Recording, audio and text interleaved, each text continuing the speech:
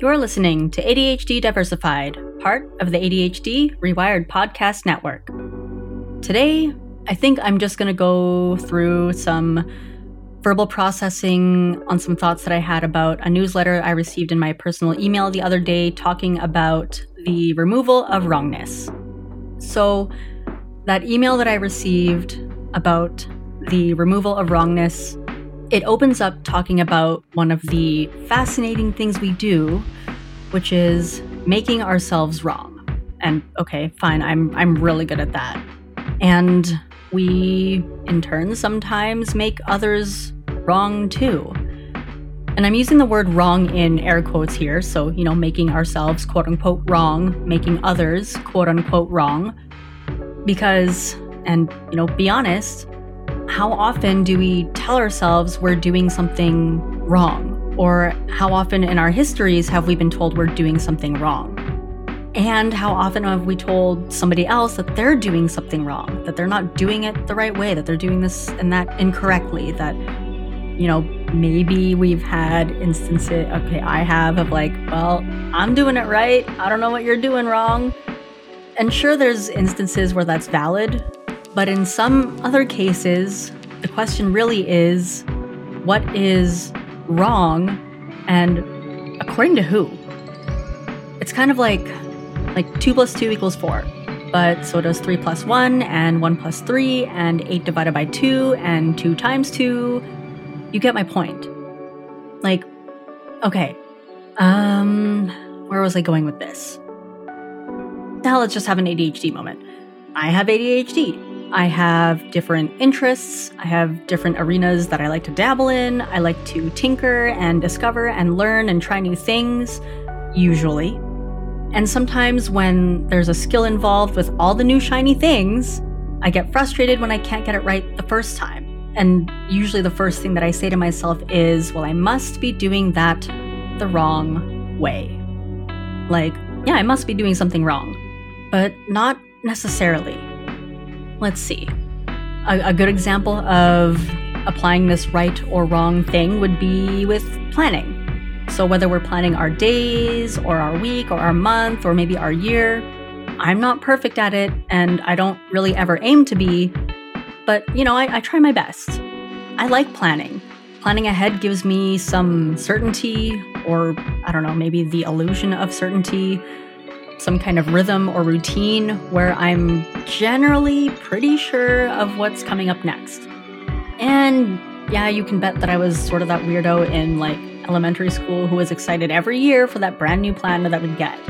But if I were to have that same planner now, would it work for me today the same way it did 20 or 25 years ago? Maybe, but probably not.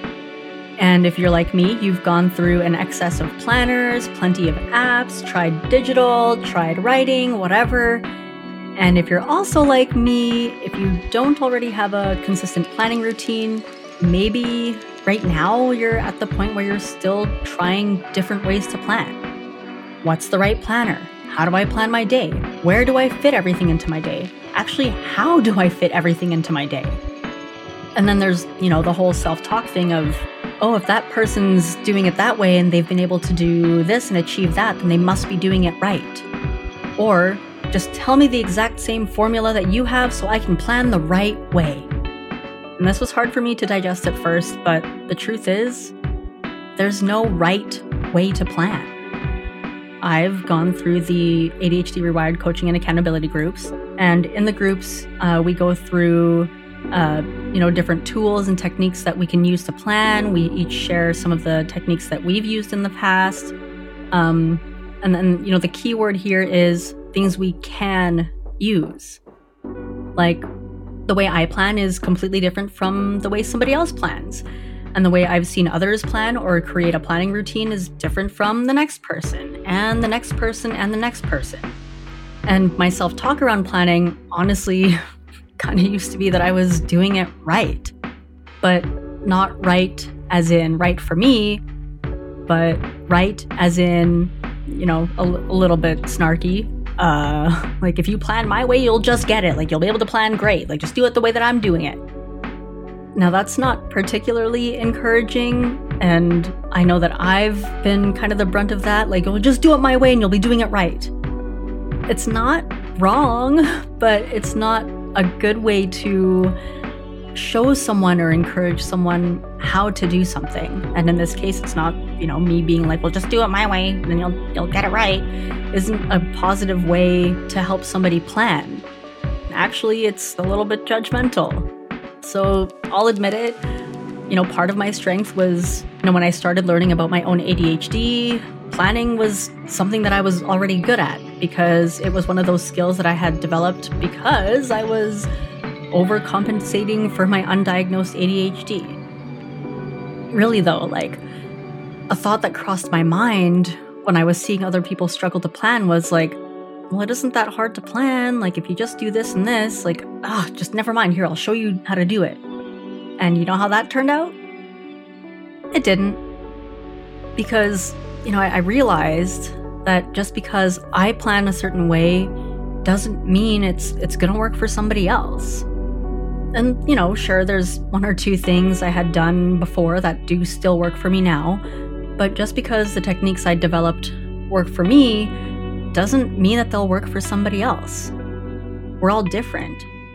I've seen the way other people plan and, their ways of crossing off their to-dos and getting shit done and making things happen and, seeing them gain forward momentum and seeing the ways that others structure their days and stuff like that. There's certain ways that would never work for me, but it absolutely works for them. Some of us don't use the same apps. Some of us don't use digital. Some of us don't use analog. And that doesn't make any of that wrong. For me, most of my stuff is digital, so it's in front of me all the time. I probably spend more time in front of a computer than I should admit, but in this moment right now, that works for me to have everything, the majority of the things that I do, digitally accessible. And for others, it's a combination of paper and pen and their digital calendars. Some are purely just handwriting their stuff out. Some have their plans in different places. And, I'm kind of like that. The majority of my things are on my computer, but I do still mix it up from time to time. I'll write my to-dos in my notebook, or I'll have different ways of storing my to-dos. I bounce between Google Calendar, Outlook, Asana, my notebook, my phone, my smartwatch, a messaging app, sometimes the occasional sticky note. Oh, I must have ADHD. And so because I have my lists in so many different places, that has been, when I share it that way, it's been overwhelming for some people. And, I've seen others do it in another way where they stick with just one thing, and that's overwhelming for me. And the reason why I have so many places that I keep my plans and some of my to-dos is because I get bored. To be honest, I can't stick to just one calendar. I can't stick to just one plan. I can't stick to just sticky notes, because being bored of something kind of presents its own way of being overwhelming for me, I guess. Yeah, I'll have to explore that in a different episode. Oh boy. Anyway, weekly planning, that usually goes into my digital calendar because I can see a larger spread of the week. Daily planning is sometimes my notebook or my messaging app where I can send messages and reminders to myself, and then I can edit those and check things off when I get them done. Due dates, usually Asana, sometimes my calendars or my digital calendars, and then steps of what is due for whichever day. That really could be anywhere as long as it's in front of me. And if any of those specific things don't work for the time being, I'll switch to something else. I'm the kind of person who likes to have backups for backups and a bucket of tools that I can fall back on in case I get bored of one or find that another isn't working for that specific purpose anymore. It doesn't happen often, but it happens. My point is that no matter how you plan, you're not doing it wrong. And if, you have a quote-unquote better way of doing it, then know that it's probably a better way for you, but it might not be good for someone else. It might not jive with them. It might not go with their workflow. Maybe they just don't like the user interface or whatever it is, if it's an app, or maybe they don't like the layout of a certain journal or a planner, and that's all okay. We all have our own preferences of what we want to use, how we use them, when, where we use them. right? It's not wrong. It's just trying things out and experimenting and seeing what sticks. And if one approach starts to wear off and it's becoming less effective for us, then maybe the reframe could be that we are getting bored of the thing that we're using and we're looking for novelty. Or maybe we're, what we're doing with what we're using has outgrown whatever gizmo or gadget that we started out with. For clarity, I'm not saying aimlessly hop from app to app or method to style without any purpose, because I've done that too. I have a list of apps that I've tried using. I have a list of journals I've tried using. I have different calendars that I've tried using, and constantly switching every couple of days. That was a surefire way that I got nowhere pretty damn fast.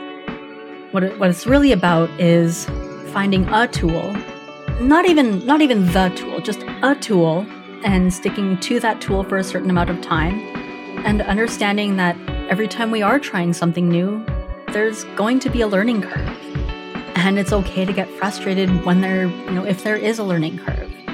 There isn't really a wrong way to learn, but there are harder ways to learn, and that's another whole different conversation. And yeah, I guess I should mention this too, is that just because we plan something, just because we try something, doesn't mean we have to stick with it. Kind of like having a plan A or a plan B, maybe a contingency plan or 2 or 3 for those plans. And if we have a backup plan, great. If we don't, also great. And I mean great in a sense that it's not wrong, but for me, having a backup plan, it tends to make things go easier when my first or second or 8th plan doesn't go according to plan. Yeah. What I'm saying is that it's okay to have different methods to get a similar, if not the same, output or result. What works for you isn't wrong. What works for the next person isn't wrong. What works for me isn't wrong. It's just what works for us as the unique people that we are. Okay, all of that is just a long way of me trying to say, or actually, I'll ask it as a question. What if we removed the word wrong from the things we're trying and from the things we're learning? And I'm not trying to discount the fact that there are some mistakes that do have consequences, which I mean that we're all different. Say, for example, right, if you're listening to this and you have ADHD, then we have that in common. But where we all differ is how we got to where we are. And we're all in different stages in our lives. If you're listening to this, I'm sure there are many of you who got to this episode in different ways, that you found out about this podcast in different ways. Then there are people of different ages, different backgrounds, cultures, upbringings, and people from different geographical locations listening to this. And again, if you have ADHD, I also assume that we all received our ADHD diagnoses at different times, in different places. None of that is wrong. And, maybe life was a little bit bumpy to get to where we are, but it's not wrong. Maybe we went through a chapter of shit to get to this point that we're at, and maybe we're still in the crap, but it's not wrong. We've all, I'm sure, made our fair share of mistakes to learn some really hard lessons, and I'm sure we've wondered if we made different choices or planned differently, or maybe had a plan, that maybe we'd be in a different place than where we are today. That's not wrong either. Right? We're all different people. We're all unique.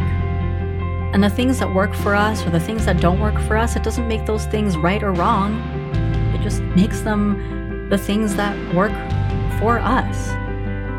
So maybe the reframe is that it's a practice, but thinking that right now we're right where we need to be. Because when we are in the process of learning, when we're in the process of growing, when we're in the process of change, there's no right or wrong way to learn. There's just lessons. And so my last words for you until I sign off: don't stop learning. Don't stop learning. There's no right way or wrong way to learn. We're all doing the best we can. with the tools and the knowledge that we have right now. And maybe we've found a few things that stick, and maybe we've found a few things that we've let go of and are trying something new. And that's okay. So, yeah, don't stop learning. Because you matter, your goals matter, how you learn is unique to you, and living with our uniqueness and the ways that we do things doesn't make us wrong, it makes us exactly unique.